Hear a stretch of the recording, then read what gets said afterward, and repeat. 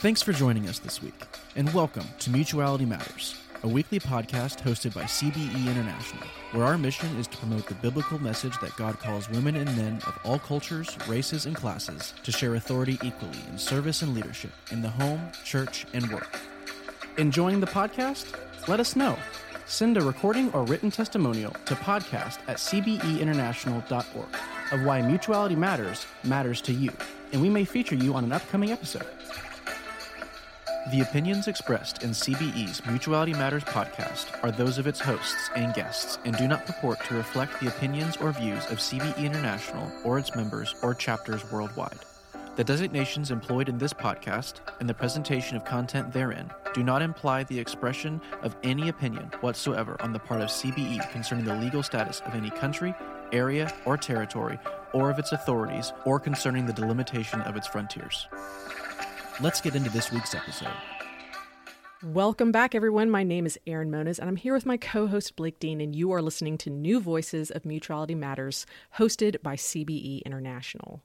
Today we have with us Dr. Amy Peeler, who is an associate professor of New Testament at Wheaton College and an associate rector at St. Mark's Episcopal Church in Geneva, Illinois. She is the author of You Are My Son, The Family of God in the Epistle to Hebrews, and the co-author with Patrick Gray of Hebrews, an Introduction and Study Guide.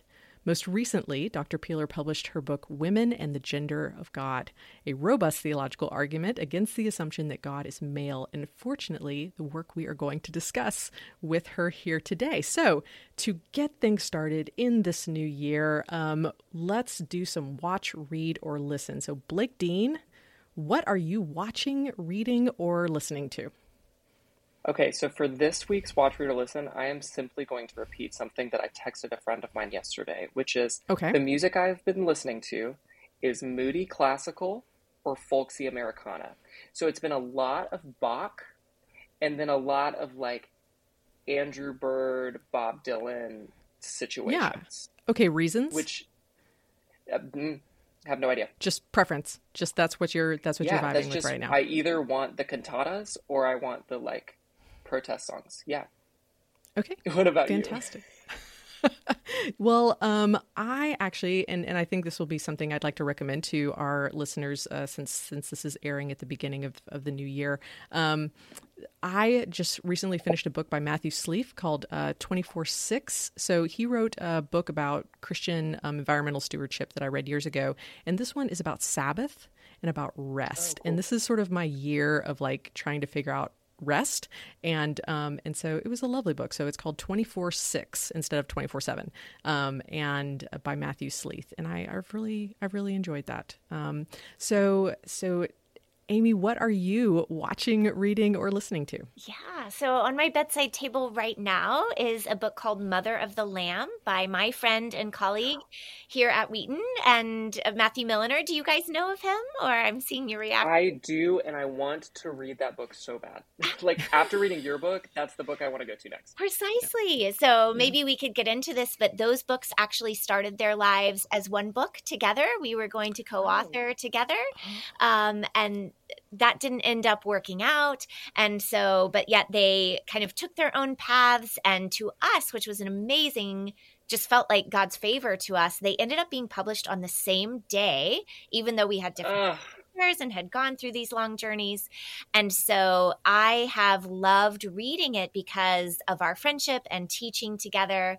I know a lot, but to see it in the way that he puts the text. If readers aren't aware, it's the story of a very common Marian icon, the Mother of Perpetual Help, and the story of how it was painted and how it has traveled across the world. It is really a fascinating kind of theology of art book with this specific example. So I highly recommend it. Oh, well, I literally can't wait to read it. And that is a perfect segue into our first question. I love that because it relates in ways to your book. Our first question. And listeners who haven't read the book yet, I think this will be significant for you.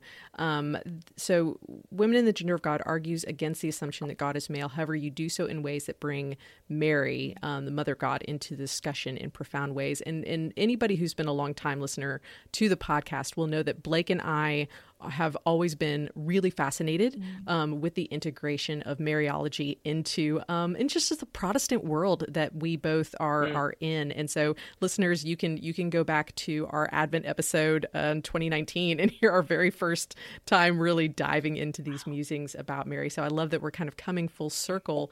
But this book has so much about Mary in it. I think I was surprised early on and pleasantly so, and refreshed by the content about how much Mary is featured in this book. So we would love for you to just give our listeners a taste of why, first of all, Mary is important, and maybe especially why Protestants in particular shouldn't dismiss the level of importance that she is.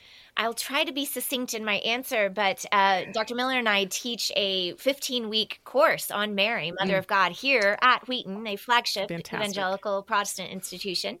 And so I have 15 weeks worth of material, but I'll seek to be brief. Maybe I'll start by saying kind of my own journey in this subject. And I recognize that the title of my book maybe doesn't immediately say, hey, this is going to be largely an exegetical exploration of Mary's story, but I would hope that the cover image kind of tips people off. It is a beautiful icon of Mary and the Christ child. We can speak more about that if you'd like. But the way it happened for me is that I was discovering the beauty of fatherhood language for God in Hebrews in particular. That was the focus of my dissertation. At the same time, reading feminist and womanist theologies, Murrayista theologies that said, hey, fatherhood language for God is sometimes complicated and sometimes really damaging. And I was listening to these two things and I didn't know how to put them together. As I started that research, I realized that there is a way in which one can be attentive to the maternal imagery for God, which is given us in Scripture, and that can be really helpful. Alternatively, one could look at the fatherhood language and say, yes, but God is not a father like we know it. It's not projection up. It's God's relationship then comes down to us. And I find those approaches helpful to a degree. But then for me, and really what the book is doing is saying the best way that we understand who God is, and this is true generally, I think all of the time, is by looking to the incarnation, right? God has revealed God's self in creation, in relationship with Israel, in the scriptures, and yet the lens for us as Christians is always the revelation of the Son.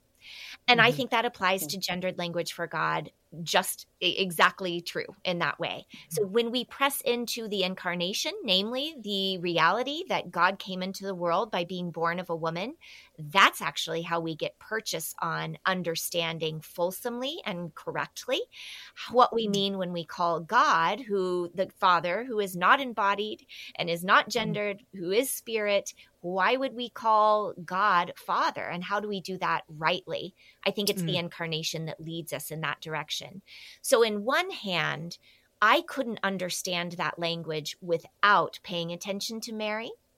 In another, then, because I am so passionate for telling women within the church, hey, if you've had negative experiences, I don't think that's actually the message of what the Bible has and how God works. I recognize it is prevalent, but it is not correct. Learning about her. She's not just kind of one example among many, and we do have many examples of amazing women in Scripture. She stands at the center of our story. Were it not for her yes to God, as communicated through Gabriel, then the incarnation would have played out in a different way. She's pivotal to our most central and simple doctrines. And so you cannot talk about Christianity without talking about her. I recognize that for Protestants, many of us grow up with Marian absence, or we're nervous because we have heard that maybe people worship Mary. I hear that. And in some spaces that has been true. But I think the loss is so much more detrimental, and that there are ways to incorporate her into our story and faithful practices in ways that push us actually into a deeper appreciation and worship of God. And I think that's what your book does so profoundly, but in an accessible way. You really do walk, at least for me as a Protestant reader who did grow up with not only an absence of conversation about Mary, but also a hesitation and anxiety about Mary. We don't just dive into the deep end, but you really do lay the groundwork that makes it easy for readers to join you in your, not only your logic and your argument, but also the way that we understand the incarnation of Christ, which is in itself the beginning and heart of the gospel. And I so appreciate that. I'd love to kind of drill down a little bit even more on this idea that you mentioned of there's a way that we can speak about Mary, understand Mary, that both gives us purchase to God as Father in a distinct way, but also that we can involve an understanding of Mary back into our practices or our theology in a way that ought not give us pause. Could you speak maybe a little more specifically about that idea? Sure. So maybe I'll begin with the fatherhood language. I was very challenged, especially by theologian Lynn Marie Tonstad, and you'll see her in my footnotes. She is a theologian that has provocatively raised hard questions for Christian theology, but yet it seems to me with a deep appreciation of the beauty of the Christian narrative. And I was so challenged by her critique of fatherhood language. I felt like, wow, if I could provide an answer to her critique, I really could have a solid answer for why we could retain this language. I don't know that I've achieved that, but I certainly have tried. And it was her work that provoked me. She really said, if we go along the pathway of saying God is a father, but not like we know fathers, not really like we know fathers, the constantly canceled out father looms in the background, and you're only assuming what you're seeking to deny. I felt that was such an apt critique. And so as I pressed into the exegesis of the incarnation, it became a realization for me that actually when we call God Father, we do so because God is the revealed Father of Jesus Christ. And actually that is correct language because God has caused the taking on of flesh of the Son, caused the birth of this child by partnering with a woman. Isn't that the definition of what fathers do? And so we aren't just denying what that word means. That's a misuse of common sense language. We're actually saying, yes, that is the case. And that's why it was really important for me to start with chapter 1 of my book, which might seem like a truism, that God is not male. And to really say the Annunciation narratives as recorded by Matthew and Luke go very intensely to say this is not sexualized. So what we have is a being who causes the birth of a child with a woman, but not in a sexualized way. Hence, I can get to the shorthand of saying God is Father, but God the Father is not male. And I recognize that is paradox, but I hope I've given enough tracing of my pathway that a reader could follow along and disagree or maybe be persuaded, is my hope. So that's how the incarnation helps me with fatherhood. And then in liturgical practice, when I proclaim God as Father, I'm not only doing so because the text of the New Testament does so all of the time. I mean, for me, this is part of the answer. We can attend to maternal imagery for God, but we have to recognize that is a minority report. Shouldn't be denied, but we have to deal with this vast majority of paternal language. I can affirm that language because when I do so, and I think I have kind of one sentence in the book that says this, by calling God Father, we're actually leaving space for or assuming the space of the fact that the Son had a mother. We're evoking that familial connections.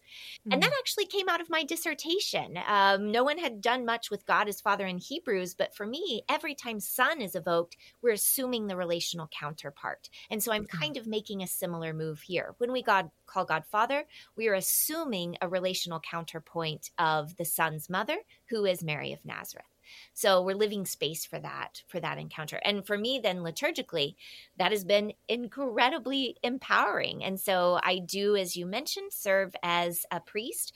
I grew up Southern Baptist, and now I'm Episcopalian. That's another story maybe for another time. But as we are in the worship space week by week, as we are proclaiming the story of Christ's incarnation, death, and resurrection, she has become so present for me in my worship moments, because I know that this is how God chose to enter the world, which has, as a female, been an even deeper encouragement of my full participation and welcome in those spaces. Yes and amen. I mentioned this before we started recording, but your attention to Mary and all of the connections you just mentioned has been really ministered to me through this book, and so I recommend it to our listeners who are hearing you speak and want to be like, how does that work? Let's dig into more of that. Like, we'll have a link in the show notes, and you can go and get her book, which we highly recommend. CBE International presents Women in Scripture and Mission. Risking both her reputation and her very life, Mary courageously accepted God's plan to make her the teenage mother of Jesus. Throughout Mary's life, she proclaimed the deep truths of God, encouraged her son to begin his ministry, stood by him through the devastating crucifixion, and became a rock of the early church. Learn more at radiowomen.org. Now, another thing that your book addresses that I think is particularly valuable for listeners of this podcast is, so when I usually talk to undergraduate students about like themes of gender theology in Christianity, I talk about these different categories and how there's on the one side traditionally complementary and patriarchal traditionalists, and then we also have a lot of content from post-Christian feminists on the other hand, and how CBE and this podcast we kind of try to find a middle way that is different, because we recognize that those two polar opposites actually retain the same presupposition, the ideas that the Bible is irredeemably patriarchal, and one says therefore we must obey it, and the other says therefore we must reject it wholesale. And then we say, well, we don't believe that here. We believe that patriarchy, yes, has a historical wallpaper of what we understand as Scripture, but that it is not prescriptive in that way. And so, anybody who's listening, they know every podcast we do is basically addressing this. But what I love in your book is that you address both of these sides of the argument in your writing. And I found this so refreshing and interesting, because consuming a lot of the writings from these different groups myself, I was like, oh, this addresses both sides with a lot of care and consideration. And you state in your book, you said, taking seriously the questions raised against the tradition allows an even firmer confirmation of the tradition. So the fact that you address critiques of both patriarchal theological assumptions and post-Christian feminist deconstructionists, can you talk to us about why it's important not only to counter these arguments, but to first take them seriously?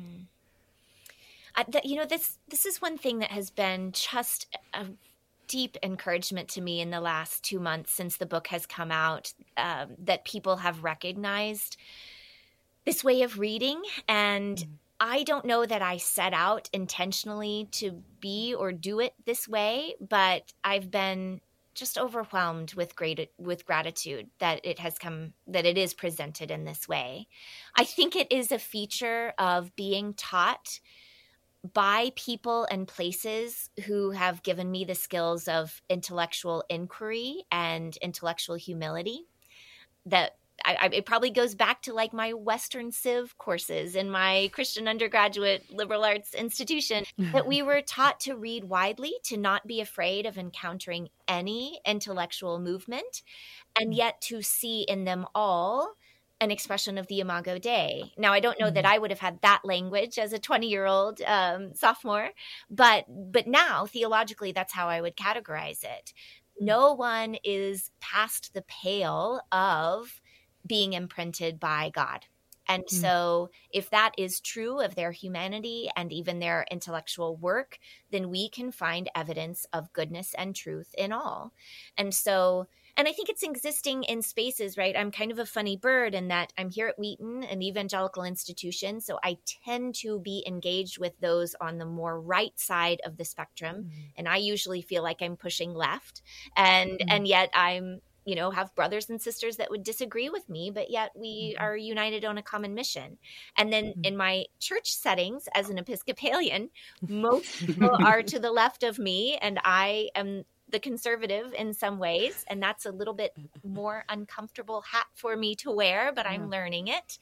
And they are beautiful and gracious, and the Spirit is at work in them. And I love having a foot in these two pretty different worlds in which I have real relationship. And so I think as I read literature, I could imagine friends and colleagues who might be similar to whom I was reading. And because I had experienced their humanity, I could more easily imagine the full humanity of the people I was reading. Moreover, I think especially the post-Christian, that's kind of the quote you read, that's really what I had in mind there. I think the blessing of things like feminist theology, even the post-Christian philosophies of religion, they will name things with a clarity and a frankness that sometimes I'm hesitant because I'm still part of this group. I may not be as forthright in calling attention to the failures. And people like, Mary Daly is often cited, but I have a number of scholars with whom I'm interacting that decided, hey, I had to leave Christianity. But yet they say, here's what's messed up about your interpretation of these scriptures. And to really listen, if Christians then can have a response, we've actually been able to name our own mistakes. Yeah. And I found that so freeing. And then those to the right of me, I think there is a desire, again, to hold a high authority of Scripture, which I do, and I appreciate the consistency with which that happens. I end up interpreting differently, but I appreciate that approach. And I think there's a beauty on that side in, and I want to choose my words carefully here, but celebrating the difference between men and women. I think I have come through the academy in such a way that I've often found myself arguing for a place at the table for women. And so I've emphasized sameness between men and women. And I, in the last maybe even 5 years, have learned that I need to grow into, there are some distinctives, very hesitant to define any of what that is, but there are some distinctives that need to be celebrated. And I feel like those on that side help me keep me honest in remembering that fact. Yeah, I agree. And I think maybe even less to you and more to the listeners, I think if even outside of the argument and the well-documented footnotes and the clarity of prose, I think if there's a reason even more so than those to read the book, it is a formation in charity. It is a formation in charitable reading. I felt the same way reading your book as I did reading Dr. Carnes from Baylor's Motherhood. Yes. As both of you are it's both a clarity of thought, but an exercise in charity that makes me a more charitable thinker on the other side of it. And I think that there's an intellectual honesty and integrity that comes with that, and intellectual humility. But also, we're talking gender theology on this podcast in this world, but it also reminds us of the most important parts of that work, right? Which is doing so to maintain and proclaim not only the gospel, but the image of God in one another. And I think if we lose that in the process, we've actually had a massive exercise in missing the point. And I'm so grateful for your work on that front. And I think you do so both excellently and formatively. I feel like I'm a more charitable reader after reading your books and your footnotes, which is where some of that charity comes in, is those footnotes of going, the unnecessary ways of going, well, this person would disagree with what I just said, but if you want to hear that argument, go read it here. I think that's so, I'm grateful for that. So thank you. Maybe to begin to land the plane on the conversation, you mentioned that you're a priest in the Episcopal Church, so you clearly have a particular opinion about women's ordination, and there's other people who have other particular opinions. But for those of our listeners who come from more free church backgrounds, there's an argument against women's ordination that's not as common. I certainly didn't grow up with it, and now that I'm in more liturgical high church spaces, I'm confronted with it more, which is that because Christ was male, only males can represent him, and maybe particularly in the Eucharistic act, but in liturgy and sacrament and in leadership. How is this assumption misguided in your view? And then maybe if we could touch on how you address this in your book. Certainly, right. And this was not how I grew up either, right? Existing in Southern Baptist world for most of my life. We were confirmed in the Episcopal Church around the age of 28. And so all the first part was there. And maybe I would like to name as well very quickly, I think some readers might be frustrated of like, hey, I'm a Protestant. Why don't you talk about 1 Timothy 2 in this book? I did originally. Originally, this book had 5 more chapters in which I was trying to do all of that work. And both of my blind reviewers, and I think very correctly said, you cannot do everything in one place. I cut all of that material, and I'm now working on that for volume 2. And so there will be an incarnational reading of the debated Pauline text that will be more attentive to Protestant conversations. But I feel like that is such well-worn territory. I wanted to start with a different conversation, and Mary just changes the dynamic. And so I began there. So in Personae Christi, as the drama of the liturgy is played out, the priest represents Christ. And what is very prominent, at least some aspects of this theology, is the kind of marriage metaphor of Ephesians 5, that Christ is the bridegroom and the church is the bride. Or you will find in some expressions that because he chose 12 male apostles, then that line of a priestly continuation happens for men alone. What I think I have a line there that says it's not bad to pay attention to Jesus, but I don't think there's been enough attention to the mode of the incarnation. And for me, it was completely transformative to think about the embodiment of our Lord, that he is male, but his tether to humanity, any connection that he has to humanity in an embodied way, comes from Mary alone. Now, admittedly, of course, the Holy Spirit is involved. We know how DNA works. There's some mystery there, but there's no other human. I mean, Matthew and Luke are as clear about this as they can possibly be, and this becomes then our doctrine. Joseph is not involved. There is not a male involvement in the embodiment of the Son, only her. And so there is this amazing, it seems to me, embrace of both male and female in the body of our Lord. I think I need to do some more work there. I want to take that into Galatians 3:28 and play that out a bit. But here I'm only affirming what the tradition has always said, that this is true about his identity. If then it is the case that his body embraces both men and women in this mysterious, beautiful way, should not then those who represent him do the same? And so it seems to me that the one who stands at the table, my male colleagues, they look like Jesus in a way that I do not. But I could serve as a reminder of the way that he came into the world. And as I put on those vestments, which have a big cross, I put on the identity of Christ, as do they. And so I think there is... It's my own position that those who worry about losing the distinctions between men and women when either men and women can play any liturgical role, actually in context and when both men and women can be in this role, I think you have a clearer expression of bodily difference. You have in the same vocation both a male and a female, and we are different. And that's a powerful thing. Praise God. I really, and I say it toward the conclusion, but in the reading and writing of this book, which at times was very hard to read those voices on either end of the spectrum that said I was stupid, either for being a woman or being a Christian or both. It was the table each week where I received the grace of the Lord and said, you are not second class for who you are, and I have invited you here. Sometimes we'll say the prayer of humble access. We are not worthy so much as to gather up the crumbs under your table, which of course is the language of the Syrophoenician woman. But you are the Lord whose property is always to show mercy. And that continual mercy kept me going through the dark days of this project.